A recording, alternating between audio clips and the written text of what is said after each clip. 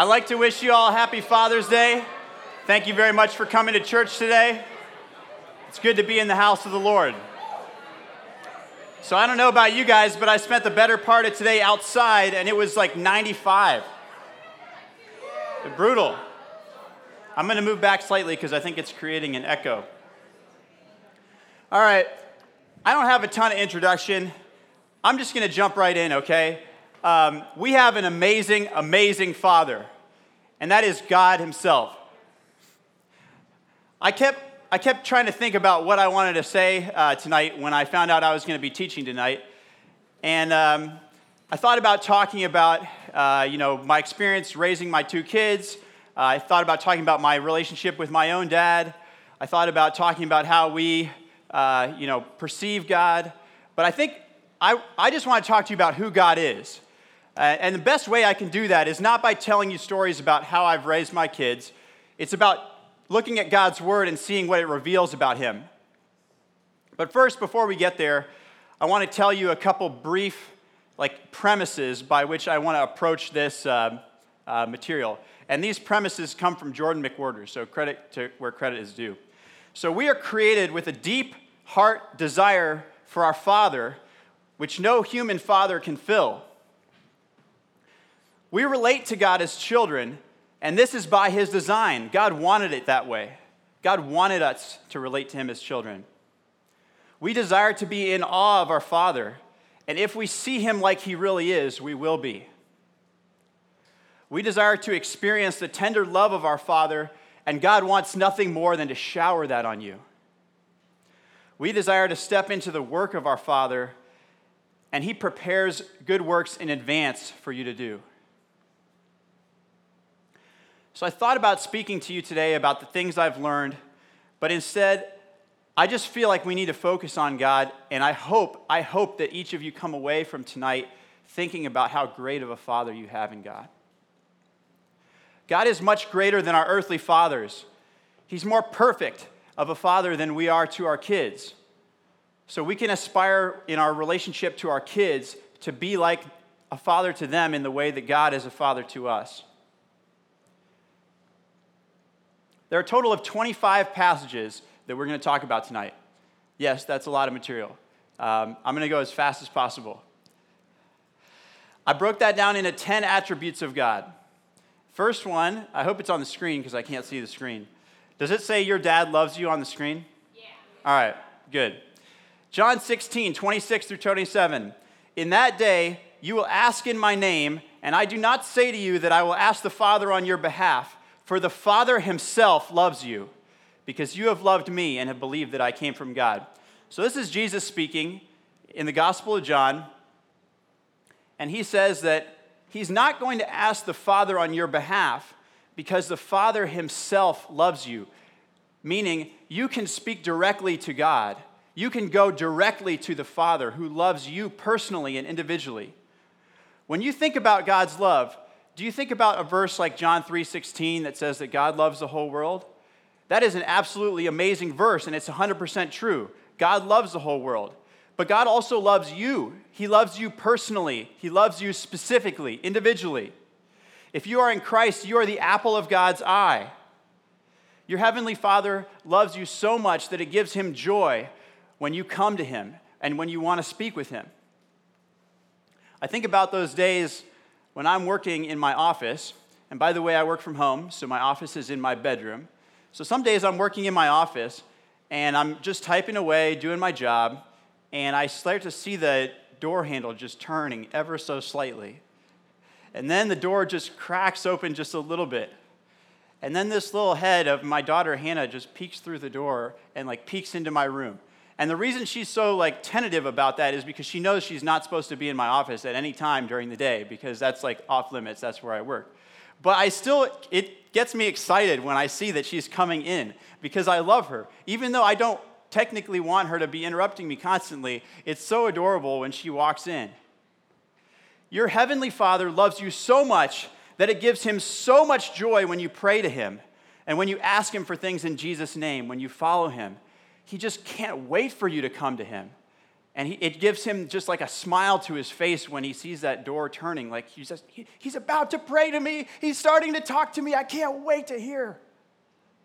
Your dad loves you. Your heavenly Father loves you. And God's love for you is not just a character quality. It's passionate and emotional for him. Isaiah 62, 3-5 says, "You shall be a crown of beauty in the hand of the Lord, and a royal diadem in the hand of your God.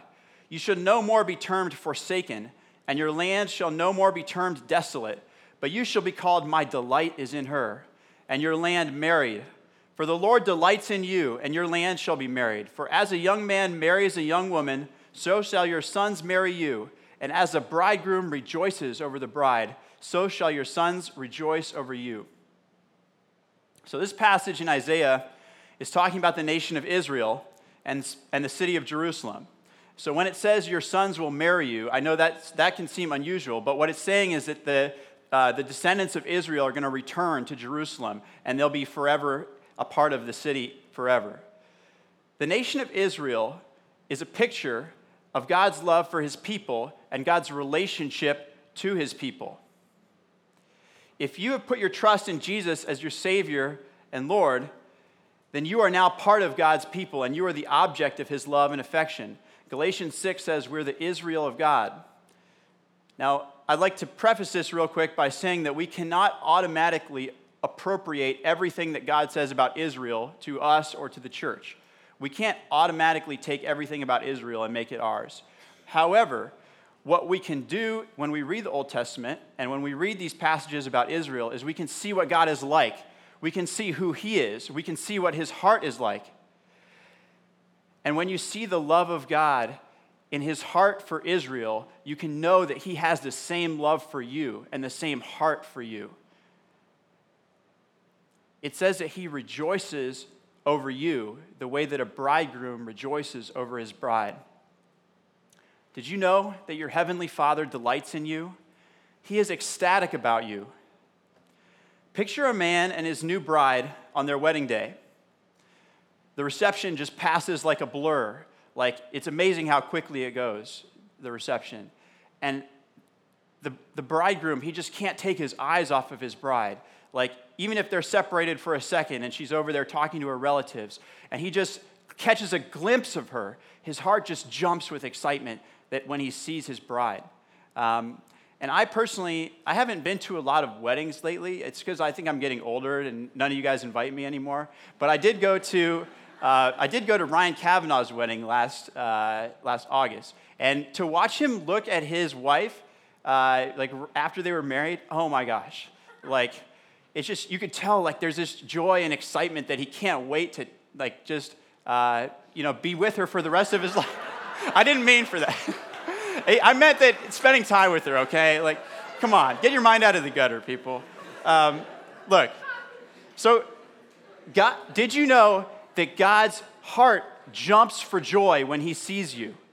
Did you know that God just gets excited when he sees you? That he knows, this is my son. This is my daughter. I love them so much. Zephaniah 3:17 says, "The Lord your God is in your midst, a mighty one who will save. He will rejoice over you with gladness. He will quiet you by his love. He will exalt over you with loud singing." God's feelings about you cannot be contained. God's feelings about you cannot be contained. When he sees you, he feels so much gladness that it pours out of him with a song of joy shouted at the top of his lungs. His love for you is overflowing from every time he looks at you. He just can't help but burst out in a song about his love for you. I think of the father who breaks down in tears of joy trying to pray over his child at their first birthday. God feels even more deeply passionate about you than the greatest earthly father could.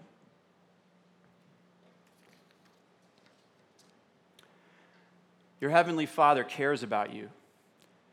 Matthew 10:29-31 says, "Are not 2 sparrows sold for a penny? And not one of them will fall to the ground apart from your Father. But even the hairs of your head are all numbered. Fear not, therefore, you are of more value than many sparrows." So this is Jesus speaking, and he's trying to tell people that God is carefully watching out for every aspect of your life, every need that you have. He's providing for you. So, useless piece of information. Did you know that the average head of human hair has between 150,000 and 90,000 hairs on it, and it varies depending on the color of your hair. If you have blonde hair, you have about 150,000, and if you have red hair, it's about 90,000, and it kind of ranges in between there.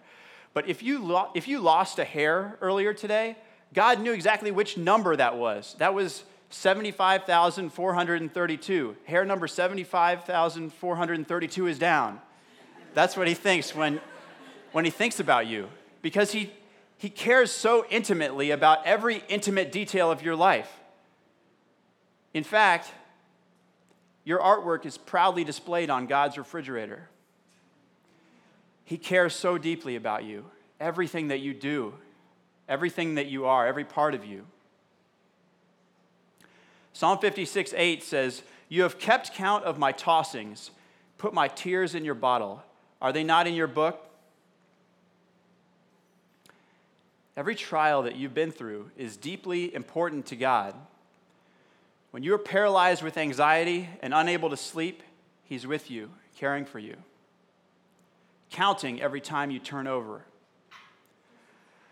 When grief or sadness or regret overtakes you and you can't help but weep, your Heavenly Father is beside you, catching your tears in a bottle. Not one of them will go to waste. Not one of them will go to waste. Psalm 139 says, "If I say, 'Surely the darkness will hide me, and the light become night around me,' even the darkness will not be dark to you. The night will shine like the day, for the darkness is as light to you. For you created my inmost being. You knit me together in my mother's womb. I praise you because I am fearfully and wonderfully made. Your works are wonderful. I know that full well. My frame was not hidden from you when I was made in the secret place, when I was woven together in the depths of the earth. Your eye saw my unformed body. All the days ordained for me were written in your book before one of them came to be." Every single aspect of who you are was created by your Heavenly Father, whose loving purpose was to make you like Him. Even the parts that you may not be proud of, He has a plan to redeem for His glory. You matter to God.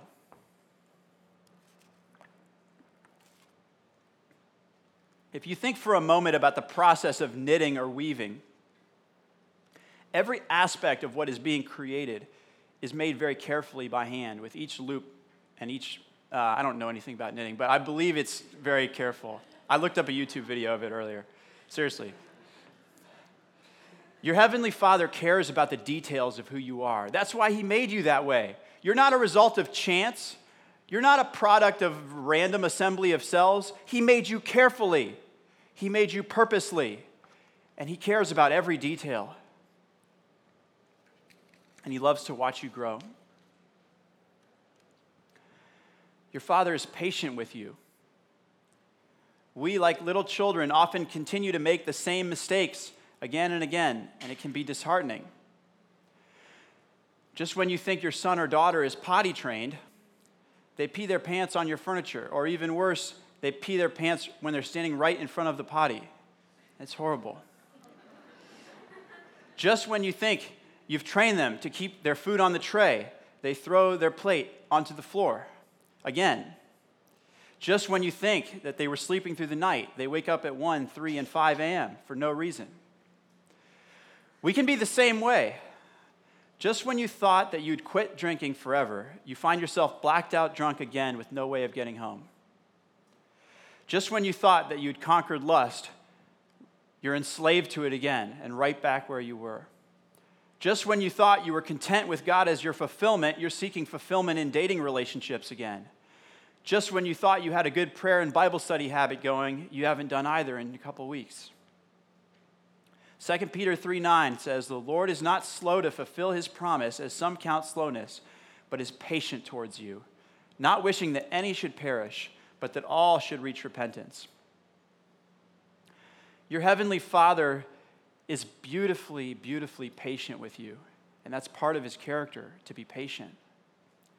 As you're throwing your fifth temper tantrum of the day, God is standing there reassuring you, calmly waiting for you to be done.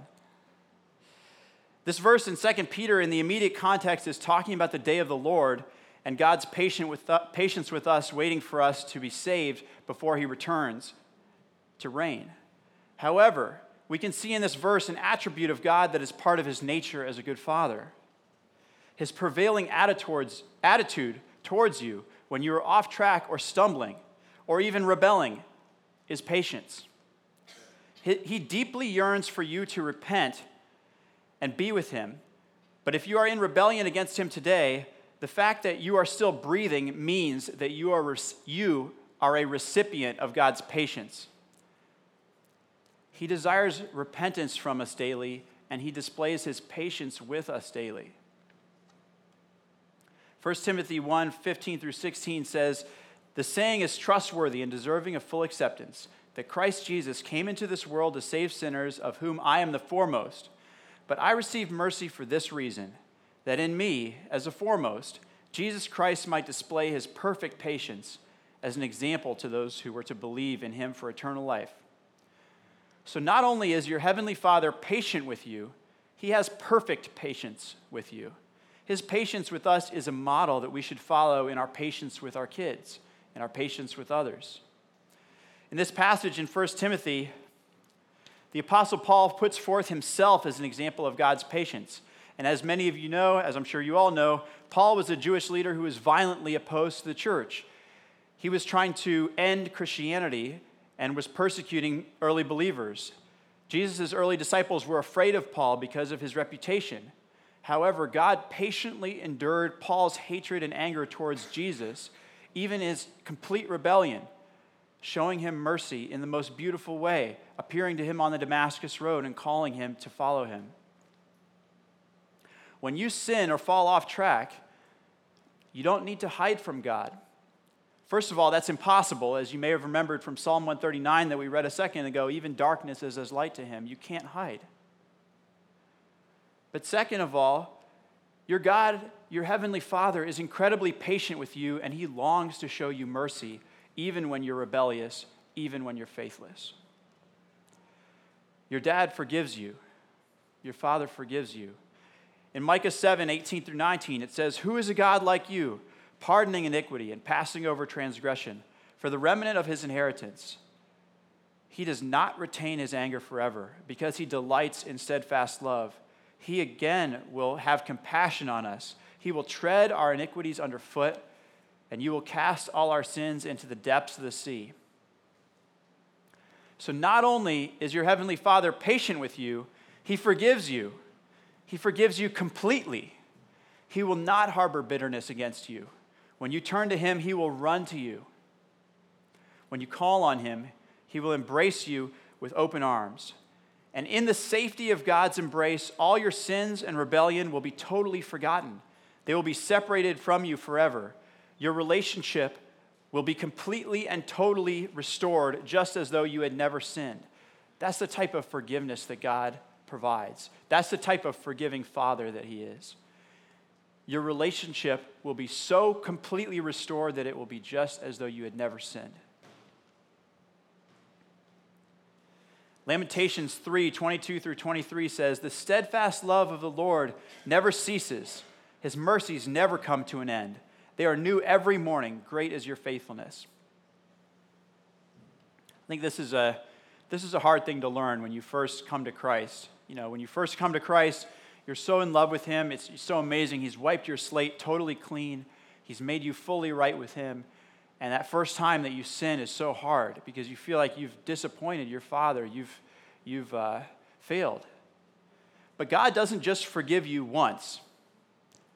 If you've turned to Jesus in repentance, God forgave you in that moment for all your past, present, and future sins, nailing them to the cross. He forgave you completely. However, I would also like to say that you might feel like God can't possibly still forgive you if after coming to Jesus you break his heart by turning from him.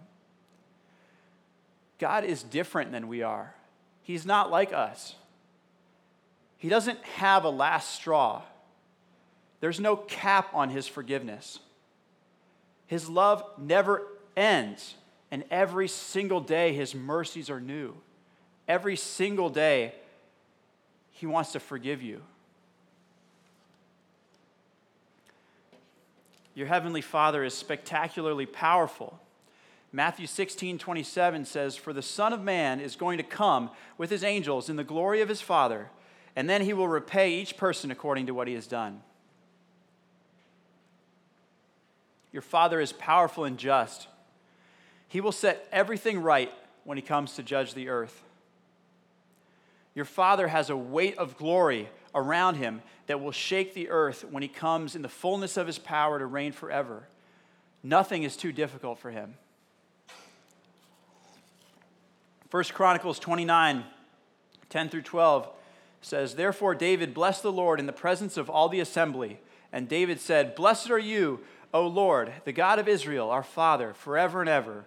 Yours, O Lord, is the greatness and the power and the glory and the victory and the majesty. For all that is in heaven and in the earth is yours. Yours is the kingdom, O Lord, and you are exalted as head above all. Both riches and honor come from you, and you rule over all. In your hand are power and might, and in your hand it is to make great and to give strength to all.'" No one can overrule your dad. Our God and Father in heaven is the head over all. His word stands as the ultimate authority, and he is the source of our strength. Some of our earthly fathers were great. They could fix everything. They could build anything. They could lift anything. They could open any jar. They could do anything. It seemed like there was nothing they couldn't do. But some of our earthly fathers were not like that. Some of them were not able to pay the bills or hold a job. Some of them fell into moral failure with alcohol or adultery or idolatry. Some didn't even stick around long enough for you to meet them. Whether they seem strong or weak, all of our earthly fathers were human. Our heavenly Father, however, is all-powerful, and he will never cave in or fail or check out. He will always be on his throne. He will always have the power. Your dad is training and preparing you. Psalm 144, 1-2 says, "Blessed be the Lord, my rock, who trains my hands for war and my fingers for battle. He is my steadfast love and my fortress, my stronghold and my deliverer, my shield, and he in whom I take refuge, who subdues people under me." Your Father in heaven has a plan for you, and he wants to train you for greatness. He doesn't just prepare good works in advance for you to do and leave you to fend for yourself figuring out how to do them. God has designed the circumstances of your life to train you to accomplish all that he has set out for you to accomplish. He wants to invest in you and equip you with the skill that you need to succeed. John 15, 1-2 says, "I am the true vine, and my Father is a vine dresser. Every branch in me that does not bear fruit, he takes away. And every branch that does bear fruit, he prunes, that it may bear more fruit." God wants to grow you, and he wants to grow you up into a beautiful tree that's filled with fruit. And to do that, from time to time, he may take away things from your life that are not growing in the right direction, even if those things seem like good things. You have a loving Father who wants to train you and prepare you to be the best that you can be, and he's willing to go to whatever length. And you should be glad that he's still caring for you, that no matter how old you are, no matter how long you've lived, he's still pruning you, he's still training you, he's still preparing you. If you are alive today, can I tell you something? That means that God is not done with you yet. That means he's got more to do with you. Your dad will protect and defend you. Matthew 26:53 says, Do you think that I cannot appeal to my Father, and he will at once send me more than 12 legions of angels?" So this passage, this is Jesus speaking, and it's the night of his betrayal, and Judas, who's betraying Jesus, has brought a crowd of people with swords and clubs into the Garden of Gethsemane where Jesus was praying. And he's been surrounded by this crowd of thugs. And one of Jesus' disciples draws a sword and cuts off the ear of one of the people who's surrounding them to capture him. Jesus says, I don't need to fight back in this situation. We don't need to draw our swords and fight this battle. If I wanted to, my dad could send 60,000 soldiers instantly and wipe these pitiful attackers out. Jesus knew that his Father had the utmost power and will to protect and defend him. So he was at all times 100% fully confident in that his Father was with him, that his Father had the power of the angel armies to send to his defense.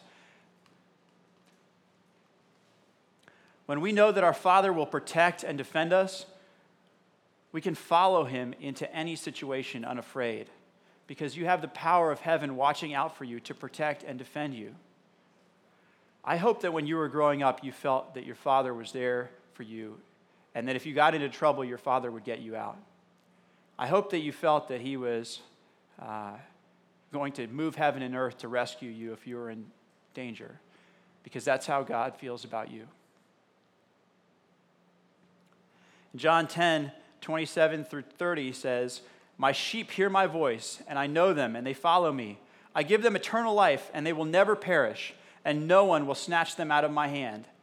My Father, who has given them to me, is greater than all, and no one is able to snatch them out of my Father's hand. I and the Father are one. So this is probably my favorite verse at the moment. It might be my favorite verse of all time, but people say that all the time. It's hard to... pretty much if someone is speaking on a Sunday and they say a verse, it's probably going to be their favorite verse because they've been reading it lately. But seriously, this is probably my favorite verse. Because if you are safe in God's hands, nothing can separate you from him. Like, he has you. He is protecting you. You cannot lose your salvation under any circumstances. You are safe in the hand of the Almighty Father, and no one is greater than him. No one is stronger than him. No one can snatch you out of his hand. You are safe in the arms of your loving Father. There is absolutely nothing that can separate you from his love.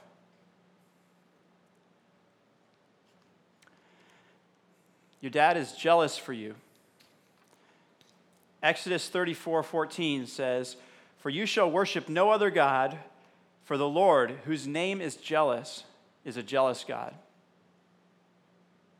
So this, what's on the screen is the Hebrew for Elkanah, which is God is jealous, or God the jealous one.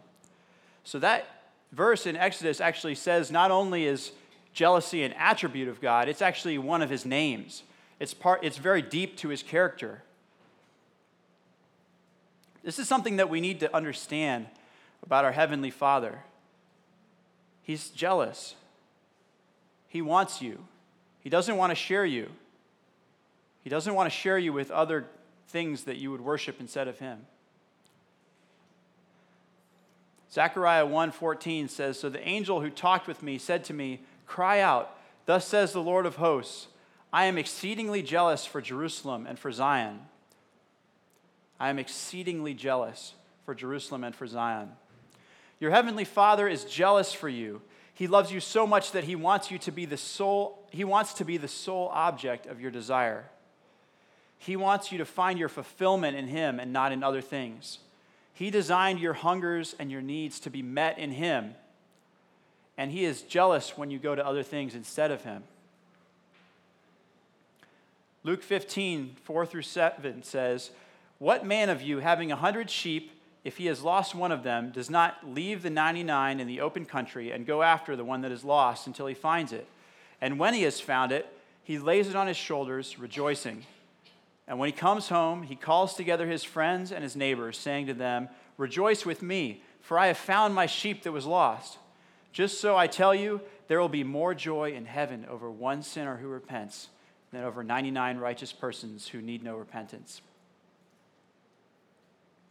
This is a story that Jesus told the scribes and the Pharisees when they were grumbling about how he was welcoming sinners into his company and even eating with them in their homes. It immediately precedes the parable of the prodigal son in the book of Luke.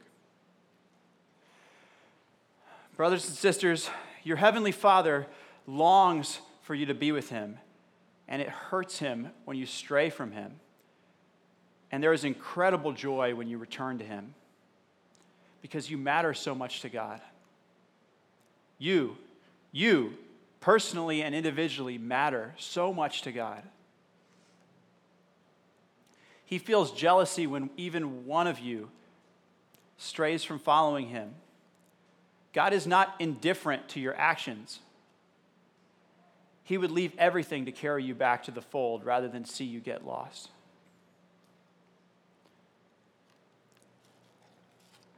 Psalm 84:10 says, "For a day in your courts is better than 1,000 elsewhere. I would rather be a doorkeeper in the house of my God than dwell in the tents of wickedness." And this psalm is written by the sons of Korah, who were the worship leaders in ancient Israel. And it expresses their just longing to be with him like nothing else could satisfy. They only want to be in his courts.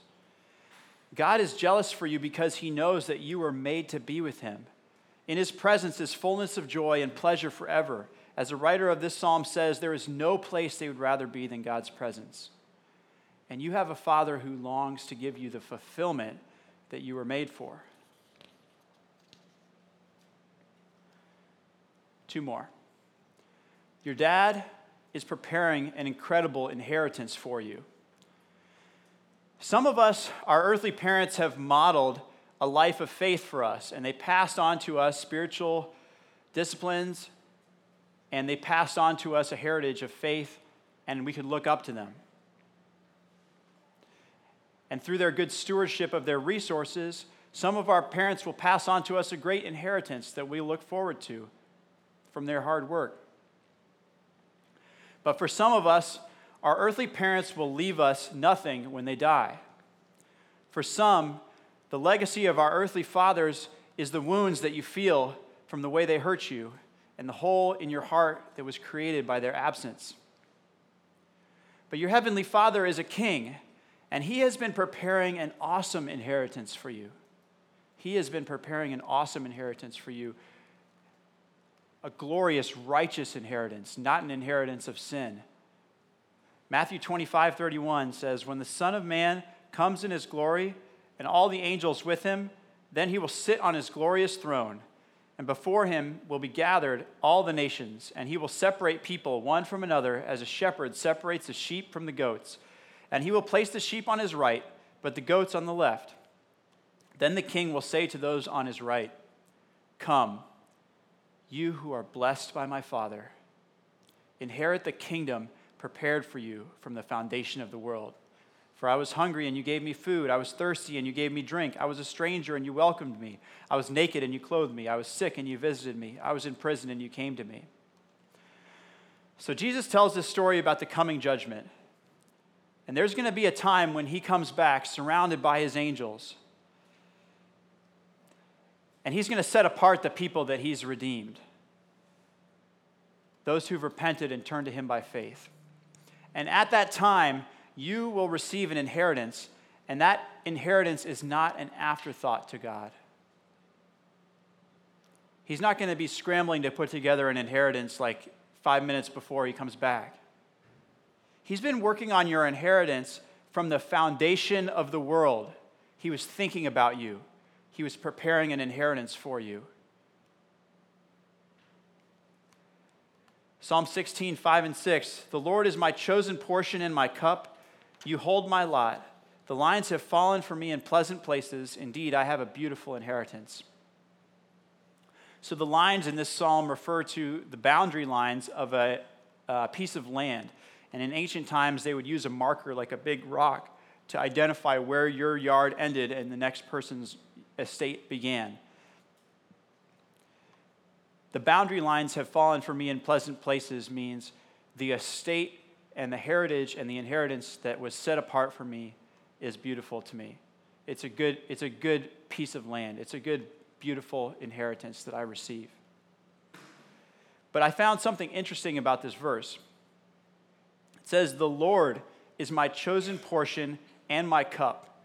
You hold my lot."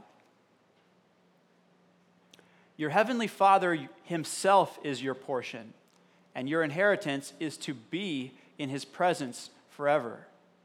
you have a beautiful inheritance. And finally, you will get to live with your dad forever. John 16:32, behold, the hour is coming, indeed it has come, when you will be scattered, each to his own home, and will leave me alone. Yet I am not alone, for the Father is with me. So Jesus spoke these words as he was predicting his betrayal, his upcoming crucifixion. He knew that in that moment, all his friends and disciples were going to turn their backs on him and abandon him. Even Peter, his closest friend, would deny even knowing him. But Jesus knew that even in the most desperate time, when he felt completely alone, the Father would be with him. He knew that his Father would never leave him. Some of you have lost your earthly dad too soon. He was taken away from you before the time, and you feel the hurt. You feel the hurt of that emptiness. That he's not there today with you. Your heavenly Father cannot die. He is with you now and always, and you will spend eternity with him. He can never die. Revelation 21, 3-7 says, and I heard a loud voice from the throne saying, behold, the dwelling place of God is with man. He will dwell with them, and they will be his people, and God himself will be with them as their God.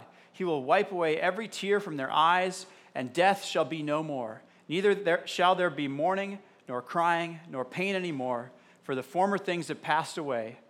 And he said to me, it is done. I am the Alpha and the Omega, the beginning and the end. To the thirsty I will give from the spring of water of life without payment. The one who conquers will have this heritage, and I will be his God, and he will be my son. This passage in Revelation describes the end of time when God will accomplish what he's been working towards all along, which is to live with us in perfect unity and to heal every ounce of pain and wrong in this world. Your destiny is to live with your heavenly Father forever. The bottle that caught your tears in it will be a memory of how much he cared about you all the days of your life. And what an awesome, perfect Father he was to you then.